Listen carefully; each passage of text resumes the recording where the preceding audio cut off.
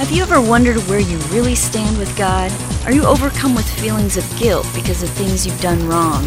Are you tired of religion that focuses on rules that you can't keep? Have we got good news for you? It's time to listen in on some casual conversation with Mike Kapler and Joel Brueseke and discover what true freedom is all about.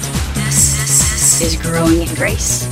Welcome once again to Growing in Grace. My name's Joel, and I got Mike Kapler with me. They call him the Cap, they call me the Breeze. It's Growing in Grace at growingingrace.org. Hope things are going well with you, Mr. Kapler.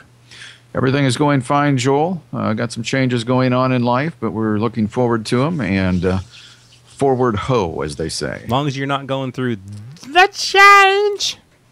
The change. Was Remember that that Edith? from- Was that Yeah. Edith Bunker? Yeah. Okay. Hey, I guessed it. I got it right. It was a pretty bad impersonation, but you did get it. Actually, you do Edith better than you think. Oh, I'm not going to do it again. That's all I know. That was a memorable episode anyway. Of Yes, the that's Archie when she was Bunker going show. through mental All in the Family. pause, as Yeah. Archie called it. Yeah. That was a good show. I loved all Archie.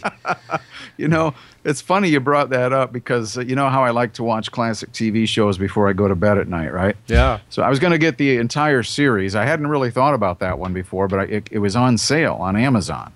And I thought it was good all week long, and it went up like $40 Oh, wow. before I bought it. So I'll have to wait for it to go back down again. Yeah. Yeah, I know. You got to watch those things. My son wanted something for Christmas, and it was regularly $300, and it was on sale for $70. With some headphones, and I missed it. Ouch. It's like $169 or something like that now. So anyway, yeah, you got to watch those things. Yeah. Well, hey, last week we were talking about the nature of grace and how God freely gives. And we want to continue that thread, although we want to expand it and go further as we examine the very nature, the very substance of grace. We talk a lot about it, grace that is, but there's probably so much to it that we'll never understand, not only in this lifetime, Joel, but I believe personally that eternity is a place where we're going to constantly be learning. I don't think you ever just reach the place where you know it all, even after you leave the earth. Yeah, no, I think you're absolutely right. I talk all the time about how and I think we've probably mentioned it a lot on our program too, how we only think we're just skimming the tip of the iceberg when it comes to all this understanding of grace and growing in grace. And that's really a good place to be, I think, because with grace, and one of the things we'll talk about today anyway, I don't know if I want to skip right to it or not, but one thing that does come along with grace is the fact that it causes humility in a person, because a person knows that God is so big and His grace and His love is so huge, I can't even begin to understand it all, and there's nothing I can do to deserve it. And it just causes a person to be humble in front of, not only in front of God, but in front of other people as well, knowing that, hey, I've got no stones to throw at anybody. I didn't deserve this. There's nothing I did to deserve this grace of God, and He has freely given it to us, as we talked about last week. Yeah, and you know, it's funny because you would think that grace might almost have the opposite effect with the way people think of grace.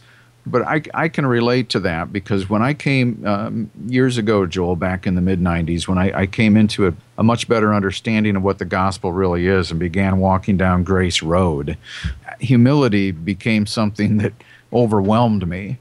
Now, sometimes I joke around. I don't always act all that humble, but that's just an act.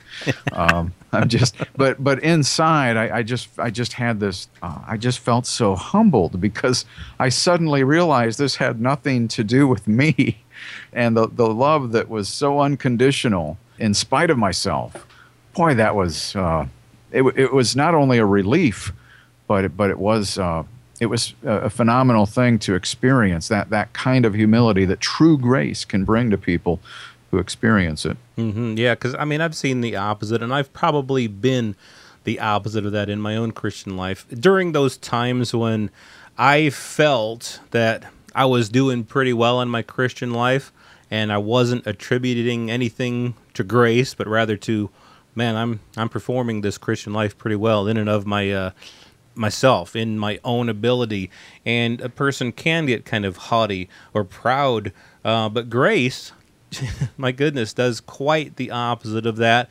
The humility that comes with grace, it's based upon, it's not contrived. A person, like you were joking around just now about acting humble, but true humility that comes from grace can't be contrived. You can't really fake true humility, but really it's the thing that within yourself how apart from God's grace you are absolutely unworthy to receive anything from God. In other words, you hadn't done anything to earn it.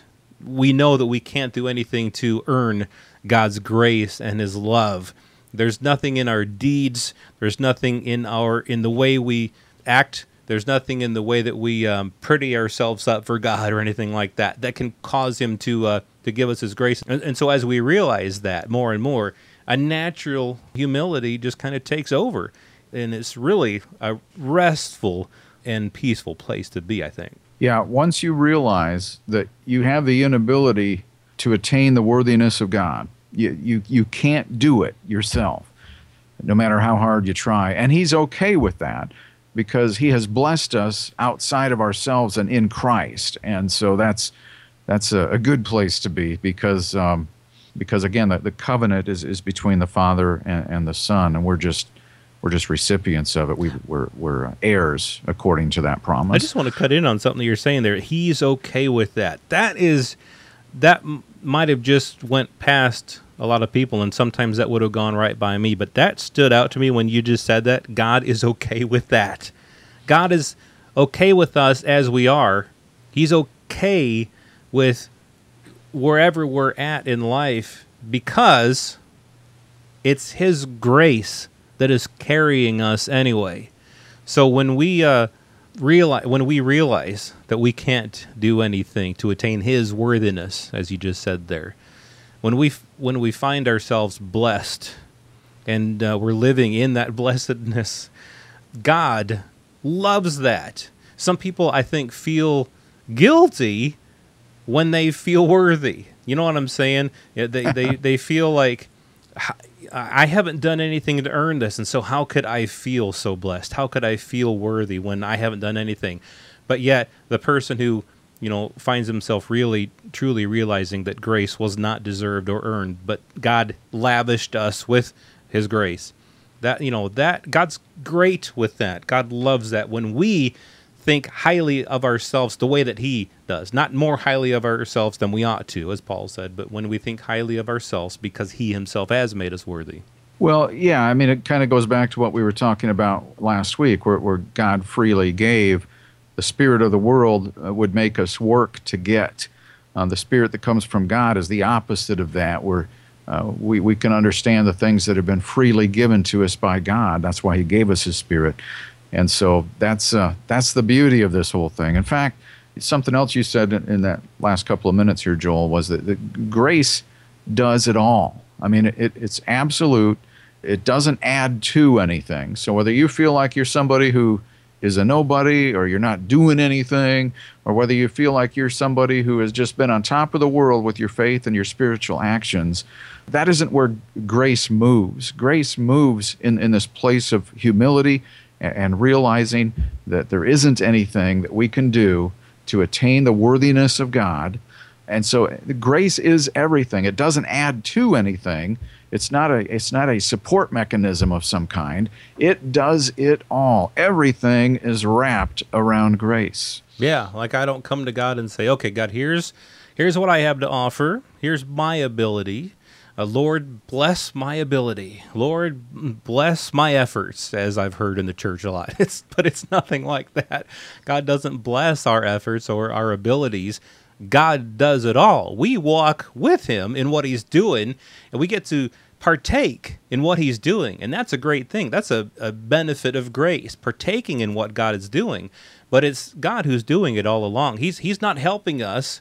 He's doing it, and we're kind of walking with Him. I think that's one of the big things that has helped me in my understanding of grace and walking in it, just to understand that, all right, I come to God. I don't bring my stuff to God and say, "Here, God, let's do this with what I've got." But he says, "Here, Joel, here's what I've got. You partake in what I'm doing, and I'm glad to have you on this ride with me, Joel." That's what I hear God saying, and then I just walk with him, and his grace does it all. I think that right there, is part of that humility as well. Well, it is, and that brings us to a place where there is no reason why grace was shown to us or given to us.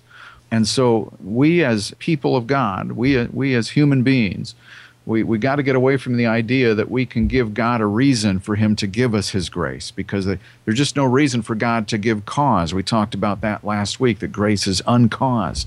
Some people think that grace will somehow move more fluidly and fluently if we do the right things to allow it to free it up. It's almost like, well, if we do the wrong things, we'll dam, D-A-M, we'll dam the flow of grace. We'll block it.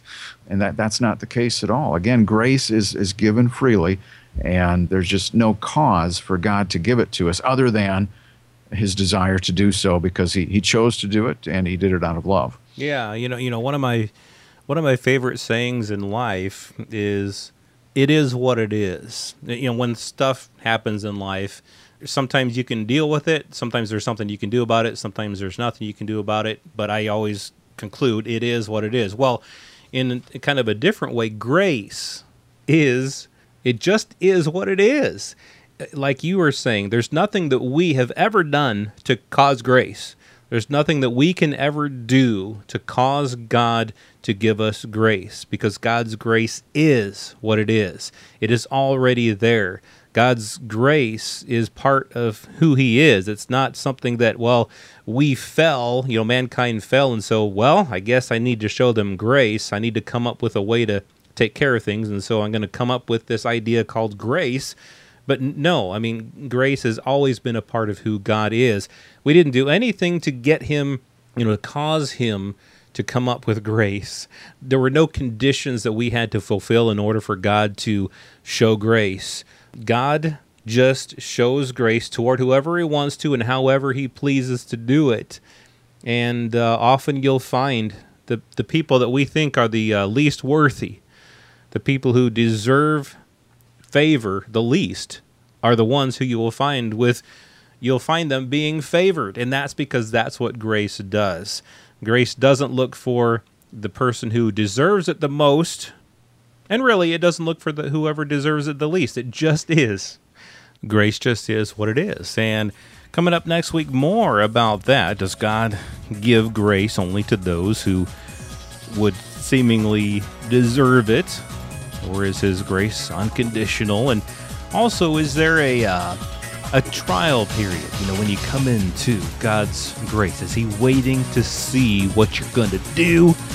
And then if you don't do it right, he's going to withdraw his grace, or what? How does that work? We're going to talk about that next week, so stay close. It's Growing in Grace at growingingrace.org. This has been Growing in Grace with Mike Kapler and Joel Brizicki, heard online through various internet sources around the world each week. To access hundreds of past programs, visit graceroots.org. Share it with a friend and listen again next week for more Growing in Grace.